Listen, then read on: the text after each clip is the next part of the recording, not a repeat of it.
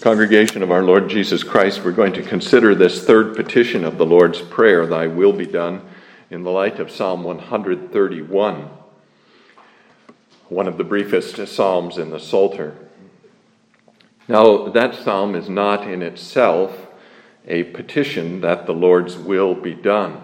It is a prayer. Lord, he says at the beginning, my heart is not haughty, nor my eyes lofty. He's talking to the Lord. But he does not specifically here in this psalm make petition that the Lord's will be done. Rather, we consider this psalm because this psalm illustrates, I think, for us the disposition of heart that is necessary for us actually to pray, Thy will be done. Or to put it another way, this psalm illustrates for us the Christian virtues that are necessary for us to pray, Thy will be done. And in fact, I do not think it's off the mark to say that David has in mind here, though he does not mention it specifically, that David has in mind here resting in the will of God, or finding peace in the will of God. And so that's going to be our theme for this afternoon, resting in the will of God. And we're going to consider three things about that. First of all, resting in the will of God by humility. Secondly, resting in the will of God by contentment. And thirdly, resting in the will of God by hope.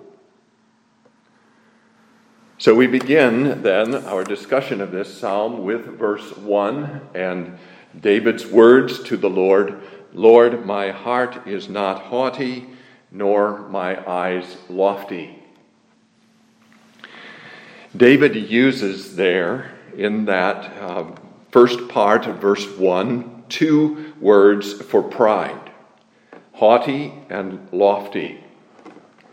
And those two words are not in themselves, in the Hebrew language, words for pride. I think we should notice that first of all.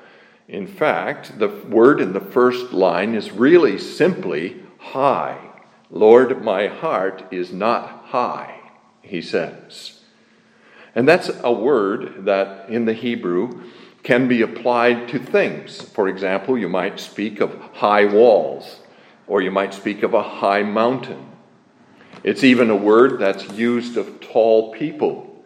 So it's said of Saul that he was taller than all the people by his shoulders, head and shoulders.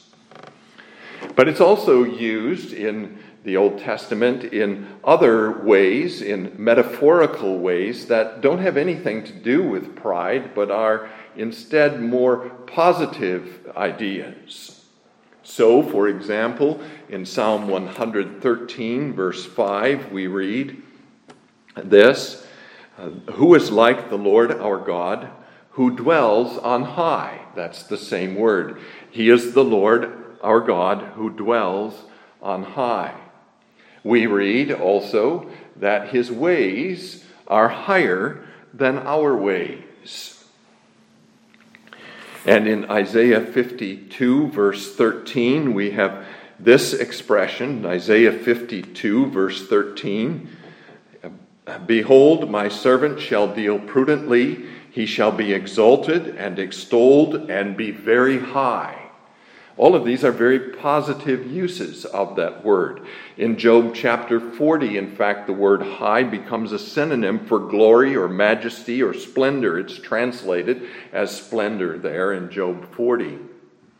In 2 Chronicles 17, verse 6, we have another use of that word that's really outside the scope of our use of the English word high. 2 Chronicles 17, verse 6, and his heart, we read, this is Jehoshaphat, took delight or was high in the ways of the Lord. Moreover, he removed the high places and wooden images from Judah. So you see all those positive connotations in this metaphorical context. But it's also a word then because it's a word which has such a breadth of meaning, it's also a word that's used for the concept of pride. David says in Psalm 101, then, Psalm 101, verse 5, the one who has a haughty, or the one who has a high look and a proud heart, him I will not endure. There you have that use of it in a proud sense. Or Proverbs chapter 16, verse 18 is another place where you have this same kind of use. Proverbs 16, verse 18, pride goes before destruction, and a haughty or a high spirit before a fall. And you have in Psalm 10, verse 4, the wicked in his proud countenance, or in his high countenance, does not seek God. And there are examples of this kind of pride given to us too. I think these examples illustrate for us precisely what this word high, when it's taken in the sense of pride, means. So in 2 Chronicles 26, verse 16, we have this word applied to Uzziah when he went into the temple of the Lord to offer incense there, when he presumed. 2 Chronicles 26, verse 16, but when he was strong, his heart was lifted up, or his heart was high, to his destruction, for he transgressed against the Lord his God by entering the temple of the Lord to burn incense on the altar of incense. We have another example just a few chapters later in 2 Chronicles 32, verse 25. This one is about Hezekiah. But Hezekiah did not repay according to the favor shown him, for his heart was lifted up, or his heart was high. Therefore wrath was looming over him and over Judah and Jerusalem. And you can read in the next verse, in fact, then Hezekiah humbled himself for the pride of his heart, and he and the inhabitants of Jerusalem, so that the wrath of the Lord did not come upon them in the days of Hezekiah. That's a reference, I think, to Hezekiah showing the princes of Babylon the treasures of his house and of the Lord's house. And in Ezekiel chapter 28, we have another example, this time in the prince of Tyre. God is speaking against the king of Tyre. In this chapter, he says to him, thus says the Lord God, because your heart is lifted up and you say, I am a God, I sit in the seat of gods in the midst of the seas, yet you are a man and not a God, though you set your heart as the heart of a God. So his heart was high, his heart was lifted up, as we have. And again in verse 17 of that chapter, your heart was lifted up because of your beauty. You corrupted your wisdom for the sake of your splendor. I cast you to the ground. I laid you before kings that they might gaze at you. Now, if you take those passages together, I think what you see then is that this pride that David is talking about here is the pride of presumption. That is, it's the pride which asserts oneself against one's station, or against the limitations of one's capacities, of one's understanding, or one's strength. It's the kind of pride that says, I'm greater than I really am in myself, or wants to think of oneself greater than he really is. And it wants to take for itself privileges that do not belong to it, as Uzziah did when he entered the temple. He wants to assume responsibilities that don't belong to his station and calling. He wants to transgress on the responsibilities and callings of others. He wants to lift himself up against God and set himself in the place of God. There's a presumption here. That's the kind of pride that David is talking about. It's the pride of Adam and Eve in the Garden of Eden when they wanted to be like God. So it's going beyond the limitations of our station, our calling, or our capacities as God has given them to us. And when David says then here in Psalm 131, my heart is not haughty, He is talking about that humility which knows its own place, which knows the limitations of its understanding, knows the limitations of its calling, knows the limitations of its rights before God. It submits then to those limitations and to those restrictions that God has placed upon us. That's the humility he's talking about. My heart is not haughty. Now, when David goes on in the next line to say, nor my eyes lofty, we should notice in the first place that he switches from heart to eyes. So he talks first about what is inward, and then he talks about how that pride expresses itself in the eyes. And we'll get to that in a moment, but let's talk about that word lofty. Again, this is one of those words that's not a direct description of pride. It means simply exalted. Nor are my eyes exalted. And I think we can say there are two sides to this pride then that David is talking about. In the first place, of course, these exalted eyes or these lofty eyes are eyes that will not look down to what they think is beneath them.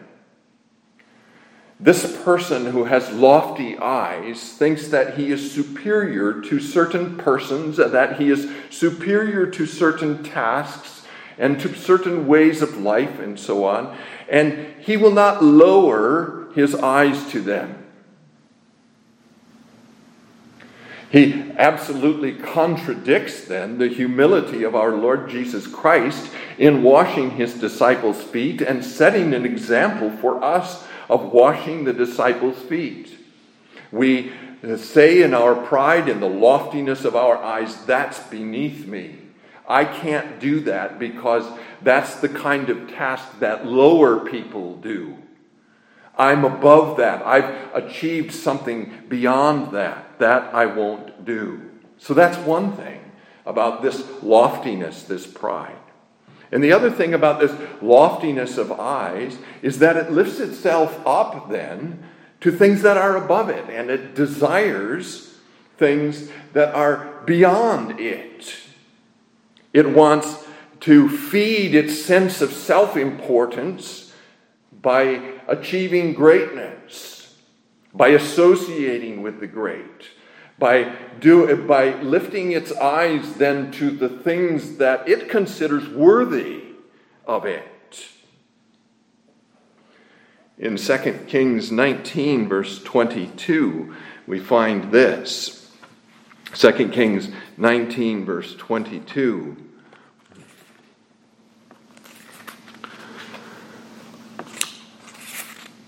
This is God speaking by the prophet Isaiah to Sennacherib, the king of Assyria, who was coming against Jerusalem. Whom have you reproached and blasphemed? Against whom have you raised your voice and lifted up your eyes on high? Against the Holy One of Israel. That's what David is talking about here. So this humility that David is talking about here says, there is nothing, no person and no task and no way of life that is too lowly for me. I may be trained to be a doctor, but if God so works in my life that I have to serve as a clerk in a store, I won't consider that beneath me. God may have made me very rich, but if God calls me to associate with the poor, I will not associate with them as one who is superior to them. I will consider them equal to myself or even better than myself. There is not then in this loftiness of eye a desire to feed self-importance. And the humility that David is talking about is the humility that says, I'm not important. And I don't want to feed my self-importance. I want to submit instead. I want to be humble. I want my eyes to be lowly. We, in this humility, then, wait for God to exalt us instead of exalting ourselves. Hannah talks about that in the song she sang after she brought Samuel to the temple. That song is found in 1 Samuel chapter 2. And you find this that this song really centers around the ideas of exaltation and abasement. So in verse 1 she says, "My heart rejoices in the Lord. My horn is exalted in the Lord." My horn is exalted in the Lord. In verses 7 and 8, "The Lord makes poor and makes rich. He brings low and lifts up," or exalts. "He raises the poor from the dust and lifts the beggar from the ash heap, to set them among princes and make them inherit the throne of glory." And in the last couple of lines of verse 10, "He will give strength to his king and exalt the horn of his anointed." So this humility that David is talking about here does not say, God will not exalt me, but it says, God will exalt me. I will not exalt myself. And I think it's in that context of looking at those words in that way that there's this presumptuous pride that David is talking about here, this trespassing on things that do not belong to us, that then David says in the last part of the verse, "Neither do I concern myself with great matters, nor with things too profound for me." This is how his humility expresses itself. He doesn't concern himself with great matters, or to translate literally from the Hebrew, "I do not walk in great things, nor with things too wonderful for me," rather than profound, "too wonderful for me." And I think you see an example of this. In fact, David may well have had this in mind when he wrote this psalm. You see an example of this in David's coming to the kingship. God chose him out of all the men of Judah to be his anointed one. But David did not presume on that anointing which the Lord had given to him, and did not seek from that point on to become the king. He was never working against Saul in order to establish himself as king, but he waited for the Lord to exalt him. He had opportunities to exalt himself and did not take those opportunities. He could have pushed himself forward at the time that Saul's son Ishbosheth perished, and he waited for the Lord to call him through the other tribes of Israel. He always did not presume. He did not trespass on those great things. There are other examples of this as well. In Jeremiah chapter 45, Jeremiah is advising the believing Barak, who had served him, in fact, and he says to Barak, "Do you seek great things for yourself? Do not seek them. For behold, I will bring adversity on all flesh, says the Lord, but I will give your life to you as a prize in all places wherever you go." And that word wonderful in the second line here is also important. This is the same word that is associated with the wonderful works of God. A word that's translated as wonderful works or wonders. It refers to those great miraculous works of God that we see talked about throughout the scriptures. But the idea of that word is illustrated for us in a couple of passages. Let's turn to Judges, first of all, chapter 13, verses 17 and 18. Judges 13, verses 17 and 18. This is the account of the angel coming to Manoah and his wife, to Samson's parents. And when the angel had told them that they were going to have a son, and when he had told them what they were to do in the raising of their son, then Manoah and his wife wanted to know the angel's name. Manoah said to the angel of the Lord, "What is your name, that when your words come to pass we may honor you?" And the angel of the Lord said to him, "Why do you ask my name, seeing it is wonderful?" In other words, what the angel was saying to Manoah is, I'm not going to tell you my name, and I'm not going to tell you my name because my name is too wonderful for you. You can't comprehend that name. You can't bear that name now. This name is above your capacity, and I'm not going to speak the name to you. You have to wait for a later time in order to hear that name. It's too wonderful. So David is saying, I don't inquire into those things that are too wonderful for me. I don't try to know those things that are beyond my capacity. We have another example of this, I think, in Deuteronomy 29, verse 29. Deuteronomy 29, verse 29, where we read this.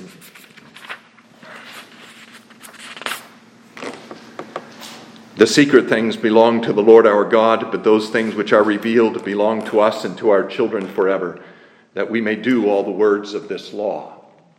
The secret things belong to the Lord our God, and we are not to curiously pry into those things that belong to the Lord our God. He has revealed to us His law. He has revealed to us certain things about the future. That the Lord is coming again, for example, that He will bring us to the glory of the new heavens and the new earth, and all those promises that He speaks to us, those are things that He has revealed to us, and those are things we may concern ourselves with. But there are other things that He has hidden from us, other things that are too wonderful for us, or that are too great for us. And it's our business then not curiously to pry into those things, as if we should know them or we have a right to know them, but to wait until the Lord chooses to reveal them to us. So this humility that David is talking about here is the recognition of the limits of our capacity, the limits of our authority, the limits of our rights, the limits of our knowledge, the limits of our responsibilities, as God has assigned them to us. The limits, in fact, of our being creatures who have been placed in particular stations and callings here in this life, and who must not trespass on those things which are greater than what God has assigned to us, or which are too wonderful for us to grasp at this point. Calvin talks about it in these terms in his comment on this passage. He says this: there are two different forms which the presumption of those takes who will not submit to be humble followers of God, but must needs run before Him. Some rush forward with a reckless precipitancy. You think of Moses when he killed the Egyptian, and seem as if they would build to the skies. Others do not so openly exhibit the inordinateness of their desires, are slower in their movements, and cautiously calculate upon the future. And yet their presumption appears no less from the very fact that with a total oversight of God, as if heaven and earth were subject to them, they pass their decree as to what shall be done by them some 10 or 20 years hereafter. And James talks about it also in the last part of chapter 4 of his epistle, James chapter 4. He says, "Come now, you who say, today or tomorrow we will go to such and such a city, spend a year there, buy and sell and make a profit, whereas you do not know what will happen tomorrow. For what is your life? It is even a vapor that appears for a little time and then vanishes away. Instead, you ought to say, if the Lord wills, we shall do this or that. But now you boast in your arrogance. All such boasting is evil. Therefore, to him who knows to do good and does not do it, to him it is sin." So this is that presumptuous pride that David says, I have set that aside. My heart is not haughty, nor my eyes lofty.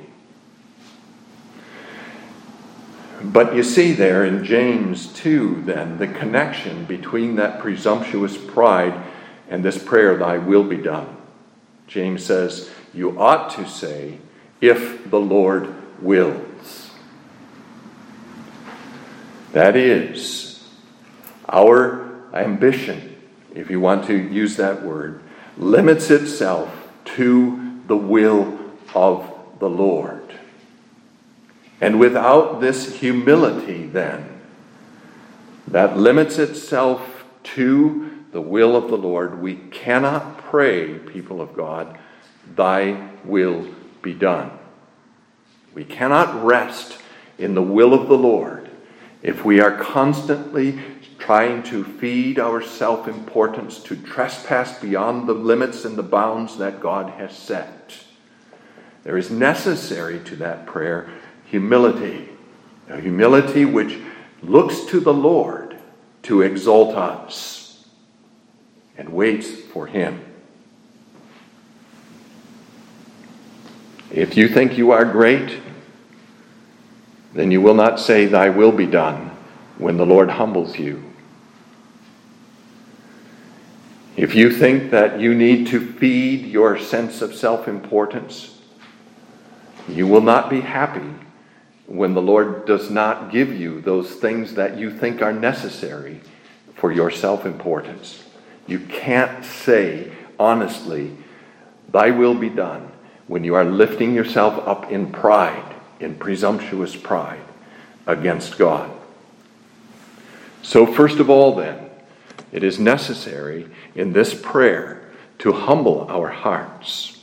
Lord, my heart is not haughty, nor my eyes lofty, neither do I concern myself with great matters, nor with things too profound for me. That's the first thing. Now the second thing is found in verse 2. And here David switches really from the subject of pride to the subject of contentment. Surely I have calmed and quieted my soul like a weaned child with his mother. There's a relationship between these two things. In order to calm and quiet your soul, in order to be content, you must put aside your pride. Pride is always discontented. We have to humble ourselves in order to learn this calmness and quiet of soul. Now, what is this contentment then that David is talking about here? Well, I think we may say that first of all, to that contentment belongs not being displeased or downcast if we don't get what we want. Not being displeased or downcast if we don't get what we want. And so Paul can say while he's in prison, I have learned in whatever state I am to be content. And Job can say, after he has lost everything, the Lord gave, the Lord has taken away, blessed be the name of the Lord. They didn't get what they wanted. Paul would not have chosen to be in prison, nor would Job have chosen to lose everything, including his sons and daughters. But they were able to be content in the way of the Lord. Job later lost that contentment, of course, and began to curse the day of his birth and to question the ways of the Lord. And the Lord had to humble him again at the end of that book. But at first, Job knew what it meant to be content in the ways of the Lord. That's one half of this contentment. But the other half of this contentment then is to have a joyful acceptance of what God does give. On the one hand, not to be discontented or displeased or downcast because God has withheld from us our desires, but then to be happy, joyfully happy with what God has given. To count it all joy when we fall into diverse trials. That's the contentment David is talking about here. Surely, he says, I have calmed and quieted my soul, like a weaned child with his mother. Let's look at those words, because those words are important here. I think perhaps the first response to that word of David there is that what he means is that this child has just finished nursing at his mother's breast, and his tummy is full, and he's satisfied. He's content. And his mother is actually holding him in her arms so that he has everything that an infant wants. He has a full tummy and he has his mother's love. And there's no reason for him to be content. That may well be how we read that verse in the first place. But David doesn't say like a child who has nursed. He says like a weaned child. This is then a child who has been deprived of his mother's breast because the time has come for him to be weaned. His mother still holds him in her arms, but she will not give him the breast. He has to make an adjustment now to different kinds and different ways of feeding. He may not like the bottle, or he may not like the cereal, or he may not like whatever it is that his mother is trying to give him. He has to give up the breast which he has loved so much for a year or more of his life. And he has to then learn. That's what David's getting at here. He has to learn contentment. It's not a contentment that comes naturally. It's a contentment that he has to learn. And so, people of God, that's what David is saying. He's not saying, I'm naturally content because all my desires have been satisfied. He's saying, no, I haven't got all that I would want. I haven't got all that I have desired. But I have learned to be content. That's what Paul says too. I have learned in whatsoever state I am to be content. And that's also suggested then, isn't it, in the first part of the verse. Surely, he says, I have calmed and quieted my soul. His soul was ruffled, if you will. His soul was discontented. His soul was full of complaints. His soul was restless and disturbed. For whatever reason, because he didn't get what he wanted. But he says, I have calmed and quieted my soul, like a weaned child with his mother. So he says that this child is still upheld by his mother in his mother's arms, still comforted in his mother's arms, but he can't have what he wants for the moment. And David says, I couldn't have what I wanted, but I calmed and quieted my soul. What David actually says there, if you translated the Hebrew literally in that second line, is like a weaned child upon his mother. And I call your attention to that because he uses the very same language in the next line. Like a weaned child is my soul upon me. And it's as if David is saying, I am cradling my soul in my arms to comfort my soul, to quiet my soul, as the mother comforts her complaining child.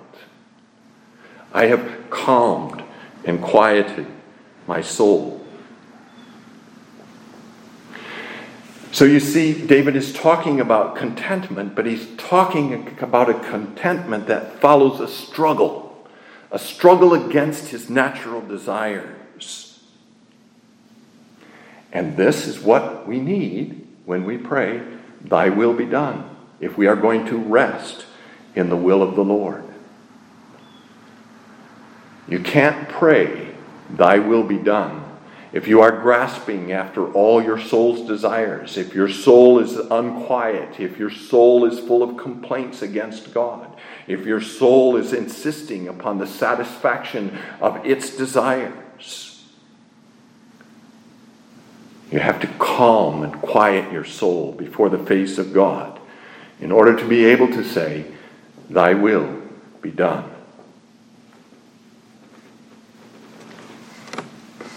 So those are two virtues that are necessary for praying this prayer: humility and contentment. Pride says, "I know best. I need to have what I want. God, give it to me." Humility says, "God is great and I am little. Let God's will be done." Contentment says, "I must have my desires satisfied, and I will complain until they are satisfied." And contentment says, "The Lord's will is better. Thy will be done."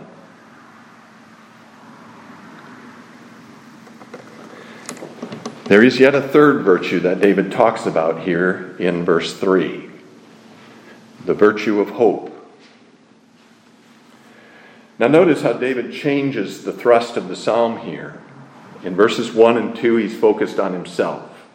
"My heart is not haughty. I have calmed and quieted my soul." In verse 3, he talks to Israel instead. He's no longer talking about himself. "O Israel, hope in the Lord." He could have said, would have made perfect sense here, "I will hope in the Lord from this time forth and forevermore." Would have been perfectly consistent with verses 1 and 2. And we may even question, well, why does he change the focus here from himself to Israel? And I think the answer to that is David is saying to himself, "I have learned this lesson. I have learned this lesson of humility. I have learned this lesson of contentment. I have learned this lesson of hope. Now let me teach it to my people." And so he addresses them, "O Israel, hope in the Lord." He wants to pass along to Israel then what he has learned. Not just about hoping, but also about humility and contentment. Now, what is hope? Well, hope is the expectation of good in the future. The expectation of good in the future. We have all these promises of God regarding our future. "I will keep you. I will provide for you. I will give to you joy and peace. I will forgive your sins. I will ultimately bring you to the glory of heaven and give to you the crown that does not fade away. I will give you all these different things, all these different blessings." And hope says, I expect God to fulfill his promises. I'm assured that he will do what he has said. That's one side of hope. The other side of hope is that we wait patiently for God to give those things that we hope for.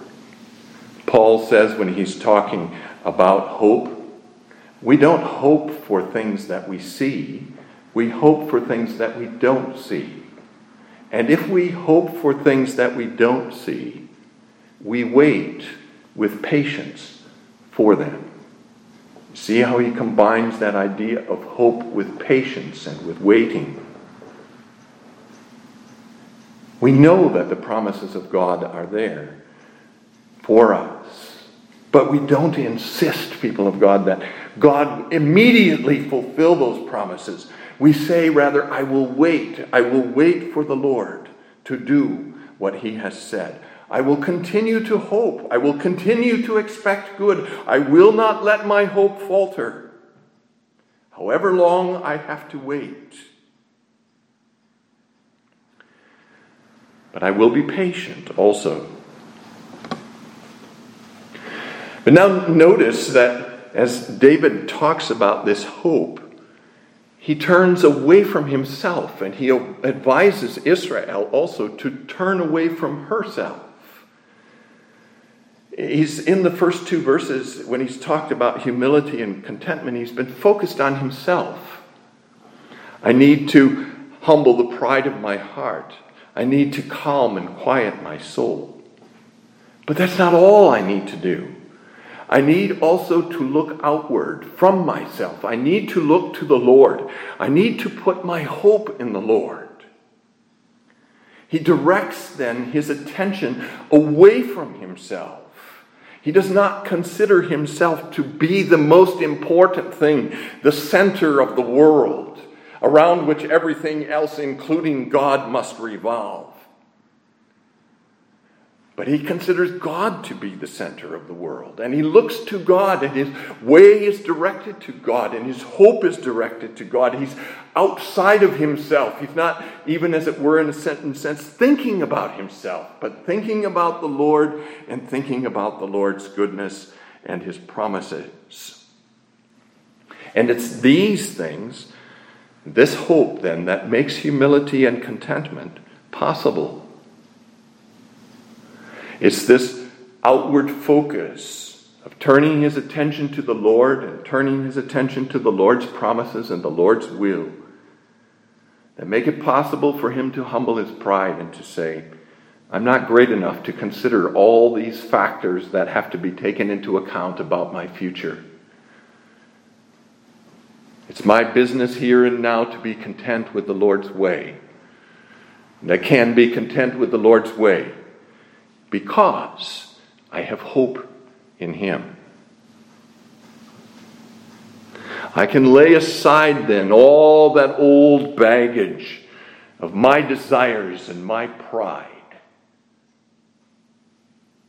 And I can look to the Lord as the one who provides my good. In fact, of course, this hope then fixes our desires not on the things that we think are best for ourselves, but on the highest good. That good which is the Lord's will. And this is what our Lord Jesus Christ did during his earthly ministry, throughout his earthly ministry. I came not to do my own will, but the will of him who sent me. And praying in the garden, terrorized by the cross, not my will, but thine be done. He had learned humility. I do not come to assert myself, but to glorify my Father. I do not come to be constantly harassing the Lord about my desires and the satisfaction of my desires. I have come rather to do the Lord's will. And I will pray, thy will be done. Whatever it may mean for me. So we need, people of God, to put away pride. We need to put away discontent. And we need to nurture hope in order to pray, thy will be done. That hope that takes hold of God's promises. We put away the pride that meddles in great things and wonderful things that are beyond us. We put away discontent which says, I am not pleased with what God has done. And we say instead, I have lost my pride. I have lost my desire. My hope is in the Lord. Thy will, not mine, be done. May God bless the proclamation of his word.